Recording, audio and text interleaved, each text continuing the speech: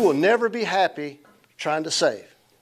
And if you're a saver, you ain't going to sleep at night if you try to be an investor, okay? Because you're worried that, oh, man, what if this happens? What if that loses?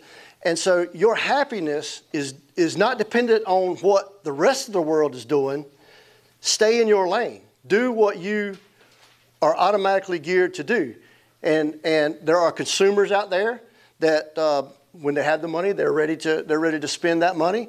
There are people who, when they have those resources, they want to save them. And there are people, when they have those resources, they want to invest them. Now, the investment side of it comes at a risk. Obviously, you could lose it all right off the bat. And you're comfortable with that. That is who I am. I decided as a young man that, you know what, I'll risk everything I have today in hopes of having some success tomorrow. And I did. And since I didn't come from any money or education or anything, I'm perfectly fine being poor. There was no downside. I could just continue what I was doing and working and making a living, because your number one goal as you guys age is not necessarily to be successful, not necessarily to be what you might see on social media or what you think you should be. Your number one goal is to provide for your family. That's it.